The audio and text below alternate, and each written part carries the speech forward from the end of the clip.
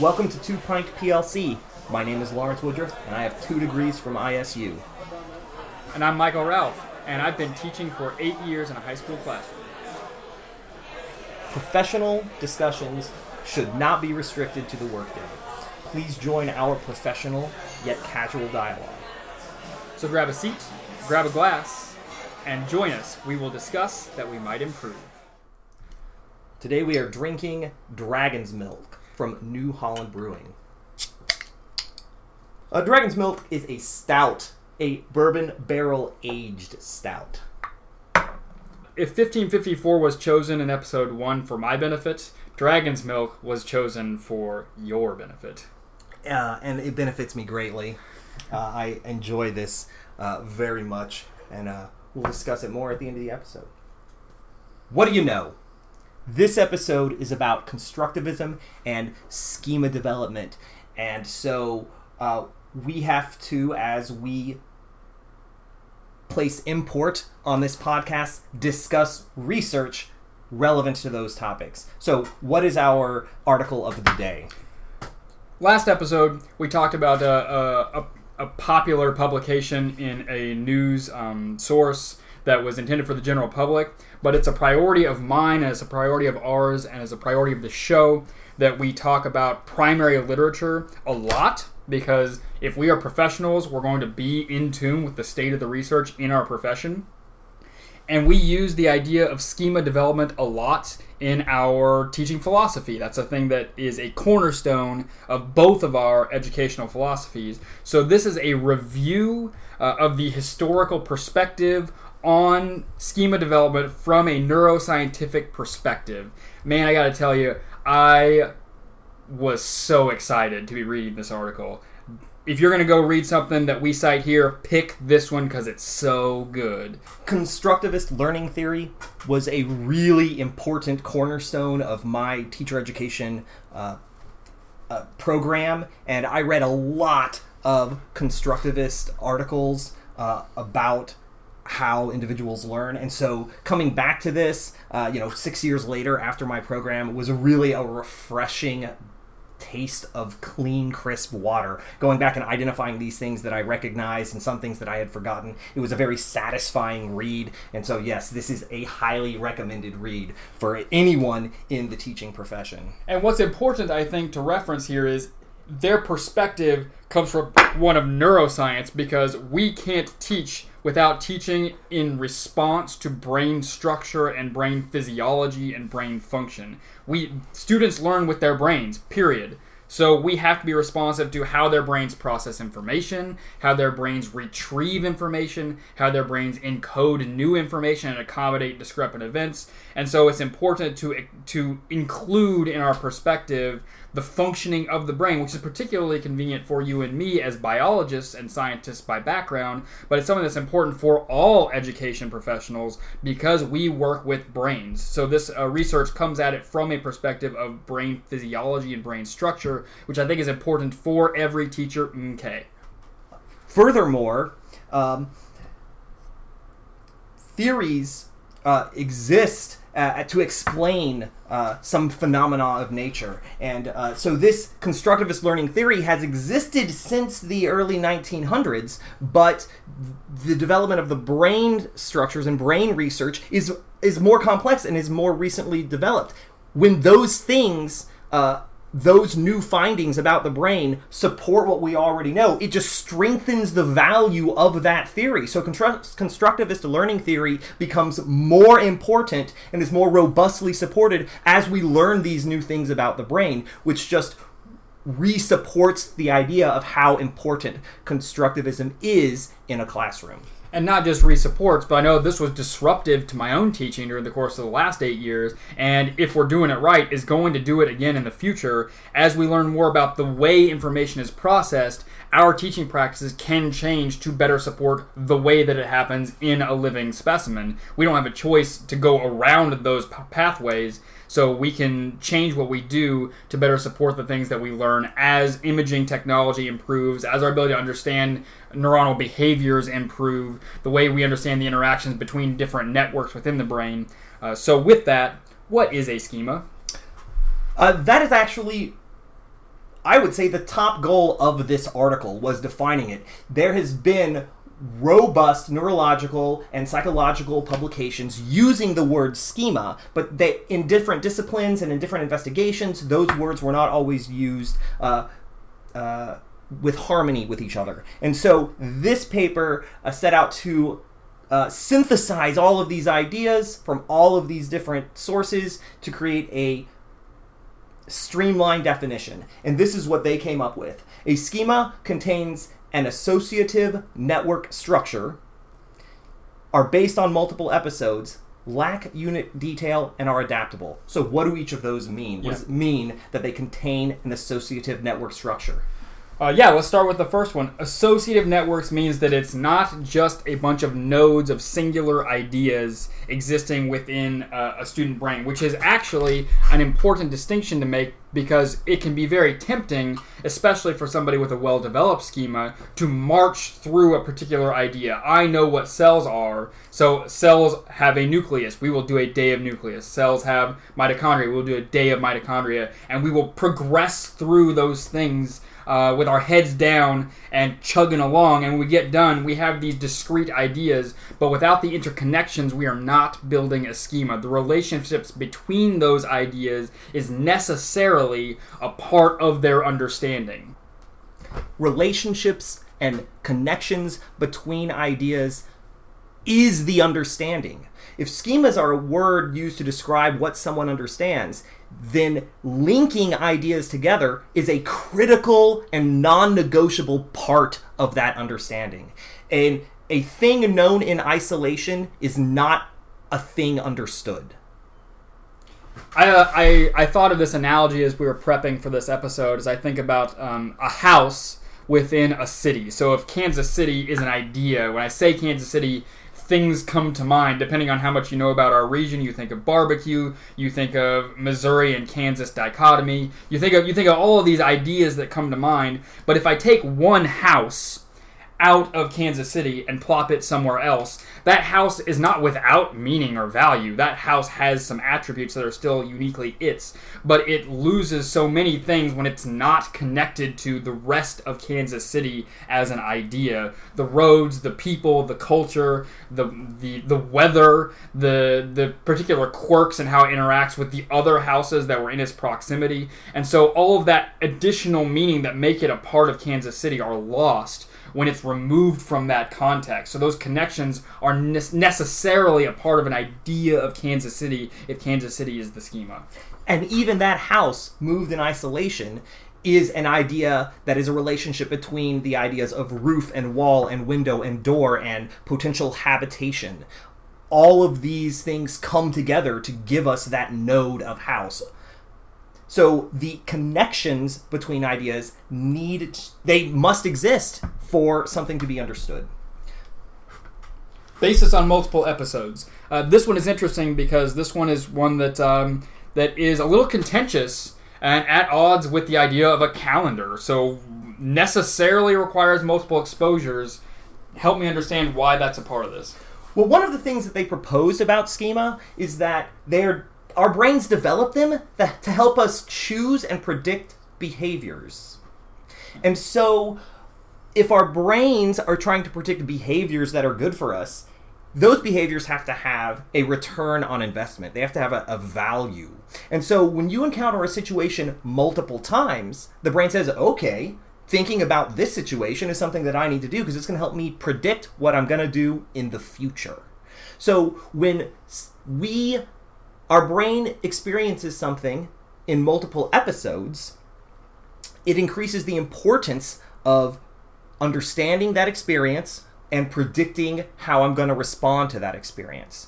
So encountering something once is something the brain can dismiss. It doesn't necessarily need to invest itself to build a schema for that single encounter. But when things are encountered multiple times, their importance increases, and the brain starts to invest in identifying relationships so that it can connect that experience to what we already know.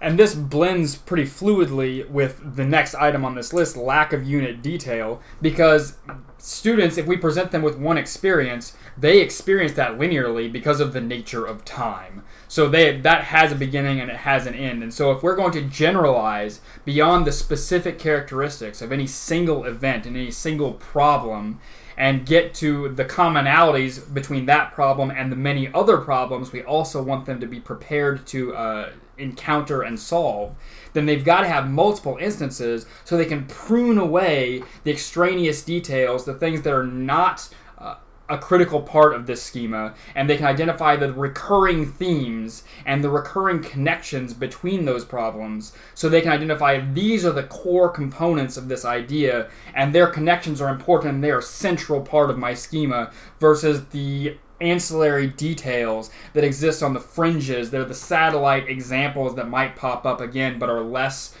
fundamental to my understanding of this idea, and that cannot happen without multiple exposures. So what I think is an important distinction here is that multiple exposures doesn't mean do 10 problems, because if they are 10 of the same problem, you are not achieving the goal of multiple exposures, because they are still trucking from beginning to end through an established linear trajectory. I compare it to, I struggle with geographical navigation as a person. That's a thing that I still have a very nascent schema in. And so if I go from my house to your house, I have a route I can take to get there. I can go from here, I take a left, I take a right, I go straight, I take a left, I'm there. But there are 7 other ways to get there that are all not unreasonable choices. I know none of them, because I just take that same route every time. So the multiple exposures need to be sufficiently novel to highlight the commonalities and to prune away the details. So what does that mean for lack unit detail? What that means is someone has an experience, and maybe the brain attempts to catalog all of the specifics of that experience. For instance, I learned to drive on a Mercury Tracer wagon way back when I was 16. It was an automatic transmission. I don't drive a Mercury Tracer wagon today. I drive a Ford Focus today. The details are different. The interface between me and the car are different. Where the knobs are different. But I can apply many of the associations that I developed in that Mercury Tracer to my current situation. So the car doesn't have to be the same. I can apply some of the components from the prior experience to the new experience. And that is, in education, we like to call that transference. I've learned this skill or this understanding, and now I can apply it to a new situation. That only happens when we have robust schemas that lack unit detail, so that we can decide which parts of this will apply to the new situation. Which means, as Mr. Ralph suggested, we need to have multiple episodes that are sufficiently different from each other so that we can practice that application. Which brings us to the fourth category, or quality of schemas. They are adaptable. And this is critically important, because if they were not adaptable, all education would be a waste of time. Yeah, who cares? Why bother? Students come to the classroom with a worldview. The idea that they are blank slates is not correct. They have built relationships and nodes between ideas and have built an understanding. And it is our job to nurture, grow, and develop that understanding. Like rose bushes, they are going to grow, and we do need to help guide the pruning of some of those nodes and help other nodes flourish to develop an appropriate understanding of the world around them. The adaptability justifies our job.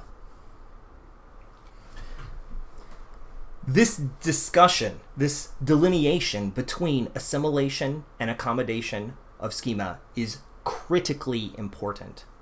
There has been discussion, publications about schema before 1952, but I would argue the birth of constructivism is Piaget's publication in 1952, which identifies the adaptability of schemas through assimilation and accommodation. When the new information fits with what we know and fits with our schema, we can easily assimilate it. But our job is really to deal with the complexities of accommodation. Accommodation is when the new information conflicts with our current schema. And that means the individual must change their schema before the new information can be accepted. And this puts the individual in a state of disequilibrium. We are at our best when we're highlighting particular details that are also going to necessitate reconsideration of other nodes in their existing understandings and beliefs.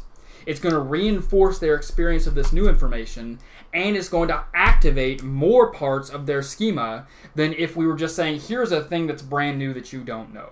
Both because that's rarely true, and because it's the less efficient of the two choices. This brings us back to the importance of a teacher's sensitivity to disequilibrium. When a student encounters an idea that conflicts with what they already know, there are essentially two ways out. One is that the discomfort of that is so great that the student opts out of resolving that disequilibrium. The student makes the choice, or the student maybe just feels their way through the situation and determines that this stuff is weird, I can't understand it, or it's different, it's not important because it violates what I already know, so I'm just going to be done. It looks like cheating. It looks like seeking what's the answer behavior. It looks like accepting just not turning it in. Take a 0. I don't whatever. This is stupid. Giving up, disengagement. Yeah. So not engaging with the material. Now, if supported in a safe environment where struggle through disequilibrium is supported, then the individual exhibits a different set of behaviors. They ask questions, they talk about it, they try to investigate, they may search things individually, independently on their own, because we've all had those encounters where a student was so engaged in something that they wanted to go figure it out, and they would come back to you the next day and say, hey, I looked up this thing, blah, blah, blah, and we're proud of them, they're proud of themselves. They struggled through that point of disequilibrium to reach the Holy Grail, accommodation. They have changed and improved their schema through commitment to that struggle. So one of the things that I like to say in my classroom is struggle well. And the reason why I say that is because I'm really targeting how a student responds to disequilibrium. Yes, it is challenging. Yes, it is difficult. And if you opt out of struggling through that disequilibrium, you will not improve. Your schema will not change. But if you commit to that, your schema will improve and it will change. And so it is our job to foster an environment that promotes their struggle with their own schema development. And what's important, coming back to the neuroscience perspective of this review, is that our brains are built to do that. So it feels bad to not know something, but it feels amazing to know things. It feels so good to succeed at problems, or to have knowledge, or to feel yourself getting better. It's fundamentally built to release the neurotransmitters that produce pleasure. It is literally built that way. So if we can commit to establishing a system of growing student competency, is a word I'm going to use, the ability to know things and do things. If we can build a system where our practice is productive and their struggle is worthy and yields an increase in competency, that feels really good.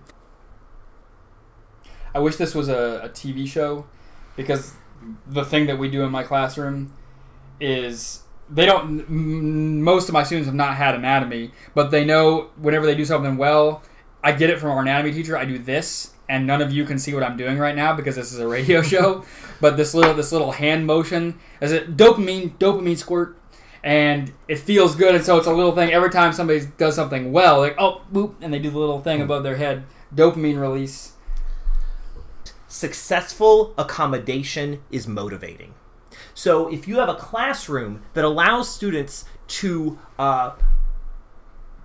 proceed with disengagement behaviors, and that's a little more complicated than not paying attention. That is, finding behaviors to get a grade without engaging in the material. And every listener who's a teacher knows exactly what we're talking about. There are ways to game the system and get grades without actually understanding the material. Students that seek that path are not experiencing the reward for successful assimilation. I think I'm going to disagree with that. I'm going to disagree with that because what this boils down to, and I said it earlier, was this is not optional for teachers. The brain does work this way. So students get better at the things they do. So if a student is consistently disengaging in a classroom and experiencing successful grade incentives and successful praise incentives, they're going to keep doing that. And they're going to get remarkably good at whatever it is they're doing to escape that system, whether it be massaging an ego or cheating off of a friend or just asking for an answer. They're going to get really good at that. And there are plenty of names that we use as teachers for those students who only seek points. And that's also its own episode. But we have plenty of terms for that because we see that. Students who have gotten really competent at escaping the structures we have to encourage growth, they are getting really competent in escapism. And that also feels good. We can't get away from their growth. The only question is, what are they going to get good at? So that brings us to the point of this podcast. We are looking for the shoulds. So if students have if some students have a set of behavior that allows them to be successful in the classroom without accommodating the material, and we know that schema development is how students come to understand things, and we know that involves interconnection between ideas, we know that it involves multiple episodes, we know that it involves transference between episodes, and we know that schemas are adaptable. If these are the things we know from our robust research base, what should we do in the classroom? If our job as teachers is to build robust schemas in our students, then we have to identify the schemas we want our students to possess and make it our priority. The end. And what I mean by that is it has to be the only thing that is our priority. A student doesn't want to do something else, I don't care. If they're working on understanding this schema, that's desirable. We talked about it last week, but they still don't know it. Fine, we're doing it again this week. If they did this experiment, but they still have some misunderstandings on the application, we're doing another experiment. Because my priority to the ends of the earth, and that's directly at odds with what a lot of us have to experience in our classroom from our administration and from some of our department leads and from some of our coordinators. That is something that is really challenging to implement for a lot of teachers in the field right now. Many teachers, and this is completely natural, feel that in order for their students to understand something, they just need it explained really well. And when a teacher goes through explaining something really well, what they are actually doing is dancing their way through their own schema. And the problem with that is that is not how students develop their schema. Hearing someone else's schema is not sufficient to help students develop their own schema.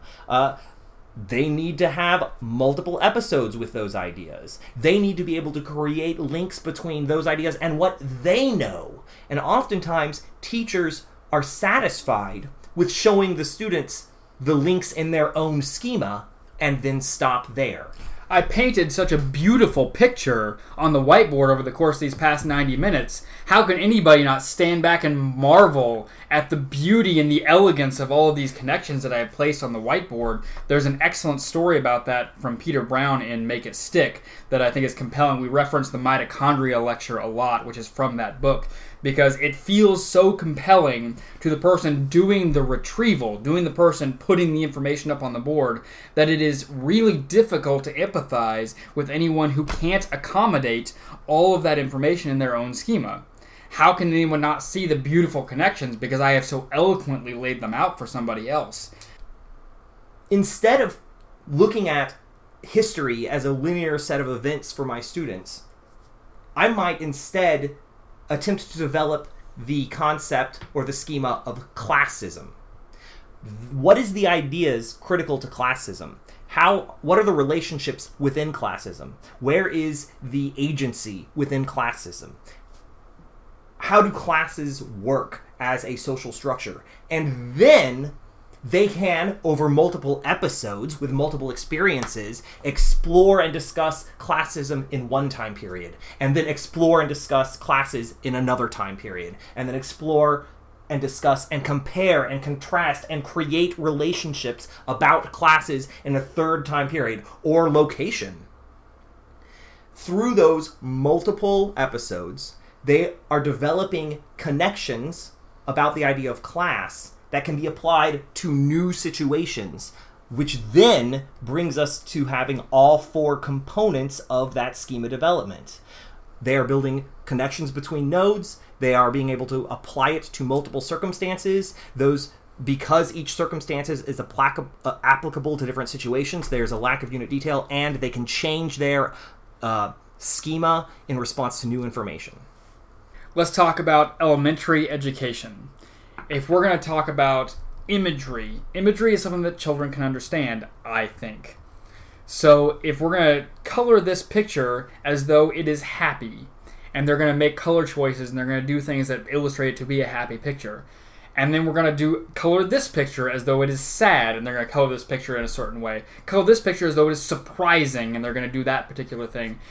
That is a good preparation for, in maybe the next year, they're going to experience, color this picture in an emotion that is inconsistent with what's happening. And so they can start to experience juxtaposition later because they have the experiences of imagery early on. So even those nascent emotions, the idea of connecting particular thematic components with particular emotions in artistic work, that can prepare them to do then more surprising things that have their own meanings later on, and that can even be relevant in the secondary artistic exploits.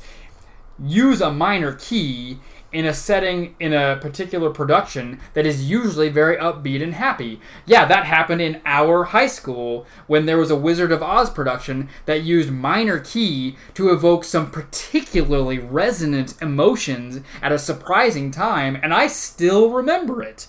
I just want to add that performance was amazing.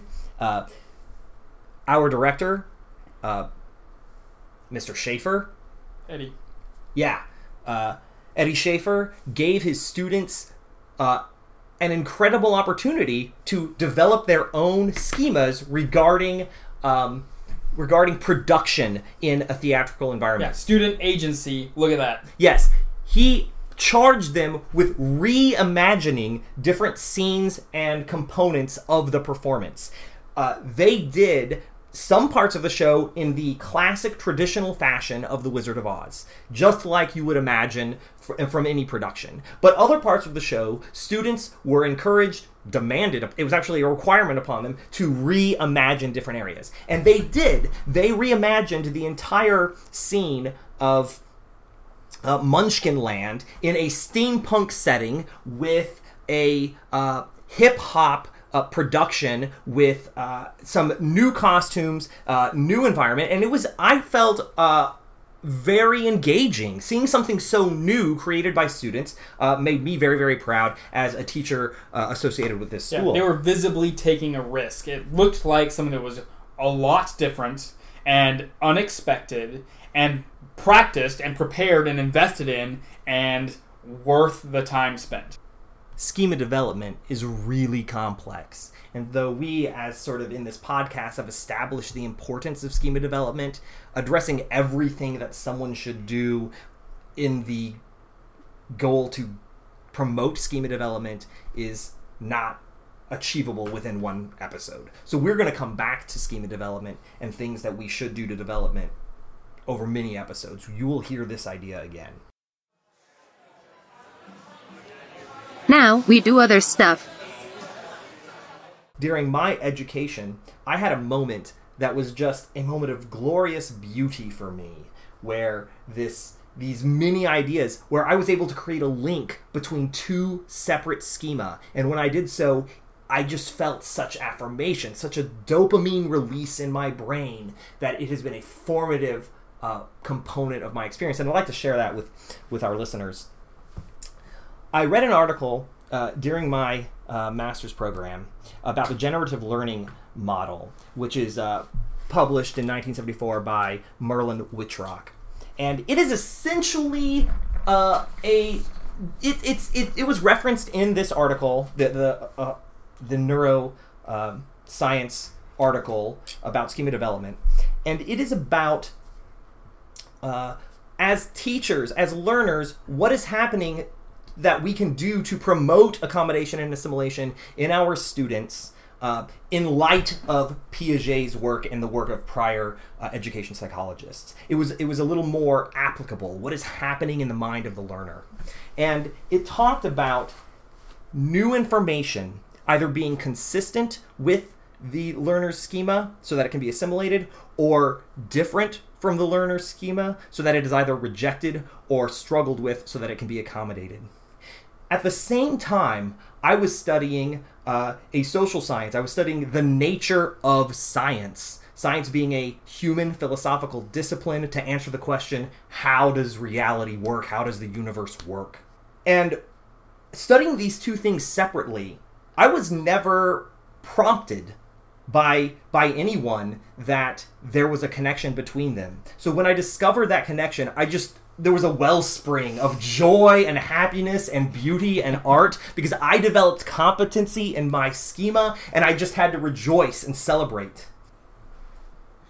And it's not just science. It's any idea, it's any mechanism of explanation for the nodes within our common knowledge. I think if we're history teachers, we can talk about the Civil War, and our understanding of the nature of humanity reaches a tipping point where we are no longer satisfied with this disequilibrium in the explanation of humanity. I think there are plenty of instances where there's an idea that finally reaches a tipping point, and we can discuss the nature of our common experience in wrestling with that idea. And there are plenty of those instances now. There are plenty of those examples here where we reach some new idea, some new synthesis, push out into a frontier. I love 3D printing. I love CNC operations. And so we see this idea that 3D printing has reached a situation where we can. That's really the new idea. We can do that. We as a population can be in that space. And so now we're reaching out into milling and laser work and CNC for everyone. And what can we do? I saw somebody print with coffee stains a year ago, which was put my brains all over the walls. Not because it's any different, because it isn't any different. It is consistent within our current schema, and it is just finding novel ways to express that understanding. And so, as a population, we say there's a new thing we think. Do we accept or reject it? And then we explore all the nuances and all the surprising subtleties within those ideas. And there are some really heart-wrenching times during the civil rights movement where we wrestle with those and we wish that we would wrestle with them better. And there are other times where we embrace ideas so quickly, it's remarkable. The biotechnology push is moving so quickly that perhaps it's worth stopping and considering some more and wrestling some more. And so there's the good and the bad, and all of those things are present in our individual students, and watching those things happen within a society is illuminating and goes back to our schema of what is humanity. What are the details that are irrelevant between you and me, and what are the commonalities that define us as being a civilization of humans together on this planet? And those commonalities are disruptive. They surprise me as a member of this population, and they make me reconsider who I am in this population. And that level of introspection is something that I think we seek in our students, and they can only be achieved by considering schema at that broad level of detail. And now for something completely different. Our content references were related to our initial discussion, so we are ready to move into the non sequitur. which is our little mini debate of opinion. I'm modestly excited for this one. Imagine that you are an employer with 2 candidates for a position. Candidate number 1 is Seaborg. Seaborg is competent, but not extraordinary in reading, writing, and arithmetic, but nothing else. So the basic core ideas. They can read, they can write, they've done some basic math, but they have no process skills, preparation. So they are what somebody looks like with no training. Versus Mendeleev, who has technique experience. They've taken band, they've taken shop, they've taken drafting. They've done a lot of process experience, class coursework, but have not taken any core classes. No science, no math, no reading, no writing, none of that. So they are untrained in that regard. Who do you hire is the current question. Okay, so why are we associating these arguments with those particular people? I had to pick names. Why did you have to pick names? Why didn't you just say, what would an employer want? Someone with... Candidate 1 and candidate 2 is too impersonal, and while you and I would be very So comfortable these are with the that. names of the potential candidates? Yeah. Oh. I had no idea. Yeah, these are candidate names.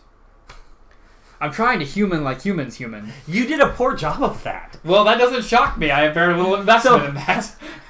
So who is our target audience? I don't know. Okay, well, pick an age that you think represents the median. 35. Of our target. Okay, then identify current year minus 35 most popular names. No. That's No. how No, you... no. Yep. Because I Seaborg am and not- Mendeleev, I didn't even know they were people. And Like, you should, which is the whole No. point of Okay. this podcast. I knew Mendeleev, I know who he is, and I know what he did from a scientific contribution perspective. Reinforcing the things that we already know I thought is... these were philosophers that were purporting that one of these is more you important than the can't other. both know who Mendeleev is and also think they're philosophers. Turns out, bro, names are Yeah. repeated. Turns Yeah. out names are repeated. So, like, just because a chemist was named Mendeleev doesn't mean an education philosopher wasn't, or an economist wasn't. Sorry. Yeah, concede that point. Okay. Oh, man. So these were supposed to be people names. They are people names. They are people They names. are All right. people names. But they are not people names that are, like, pop culture current associative. They should be. Well, okay, fine. I don't know. Maybe people are naming themselves. These are last names, right? Yeah.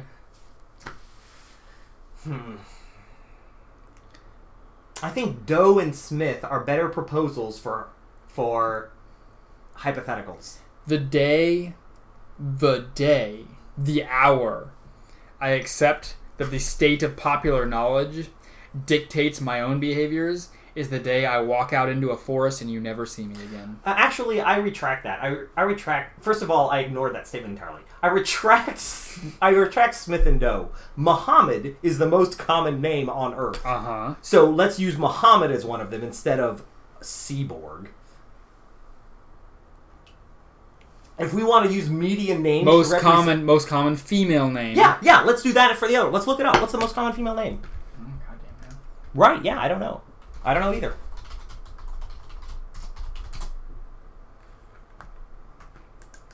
James. James is the No, Mary. Mary. I just, Okay, the first thing I wrote, I was like, what? that makes, Seriously? let's do that. Muhammad and Mary. Okay, these are the most common male and female names on the globe. Muhammad and Mary. Okay, so which one is Muhammad? Tell me about Muhammad. I'm uncomfortable. Why? Which is probably fine. You specifically said you wanted disequilibrium. I know, that's why I said it's probably fine.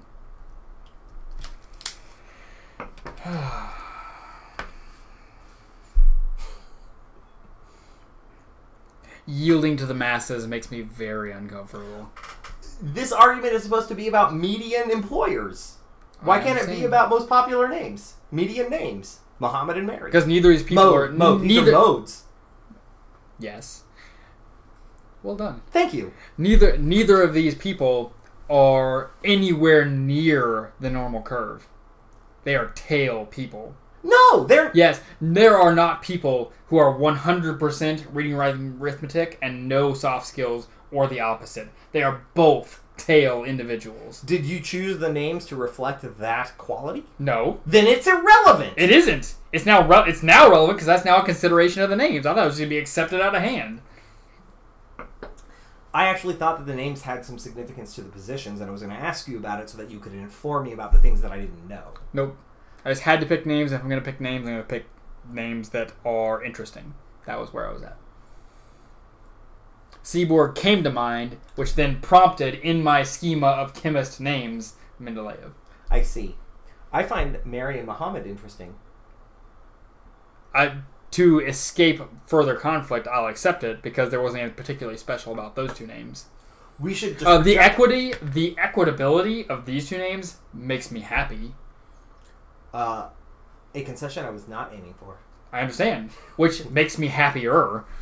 Very well. Like seriously, that awesome. Okay. We at this podcast reject Jane and Dick, and we reject Smith, and we will use Muhammad and Mary.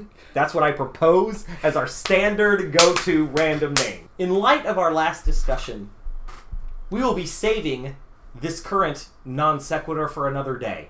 We argued vehemently and effectively for changing the random name propositions. They weren't random.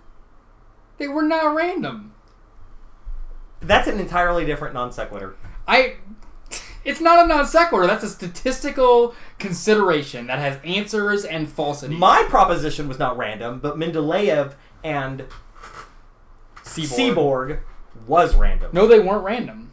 Okay, what was the seed of decision that allowed you to make those two decisions? Impactful chemists of the last 300 years. You said, I'm going to use impactful chemists of the next 300 I'm going to use years. interesting names, and I activated some names more likely than other names, thus not random.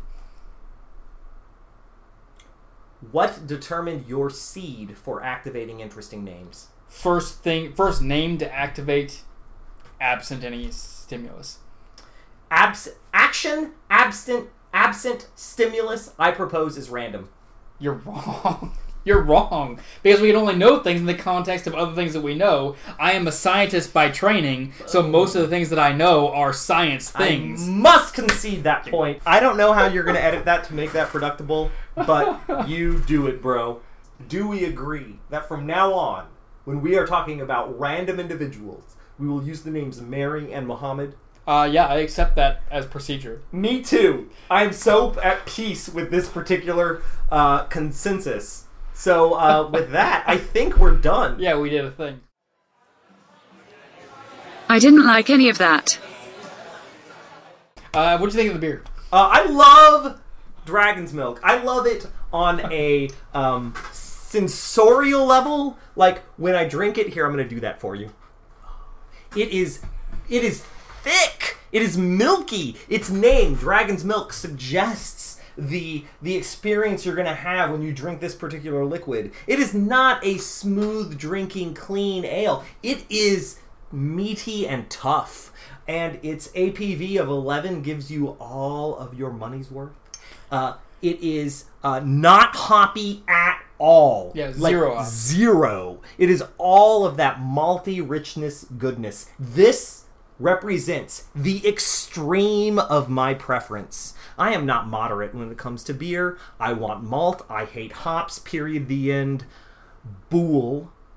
For those Stephen King fans out there, that's the end of the conversation. Dragon's Milk for the win. Yeah, it's the bourbon flavor from its aging process is tangible. It's present in every drink. It's strong, which tells you why this was a more free-flowing episode. We were more rambunctious than usual. Less content delivery. Yeah, absolutely, which I would argue is desirable. But yet at the whole time, with all of those characteristics, it never feels like you're drinking syrup. It's still a drinkable beer. It's not an imperial. I don't know if it's listed as an imperial, but it isn't. It's not. It's light enough that it can be drunk several at a time, and I'm ready for several more. It's identified as a milk stout, so lactose is the fermenture. So I like it not only because it has all of those things, but I love me some whiskey, and that is detectable in the palate. It's light enough to have several, and as you mentioned, its APV is impactful. Cheers to Dragon's Milk. Thanks for tuning in. This has been excellent. Struggle well. And discuss research.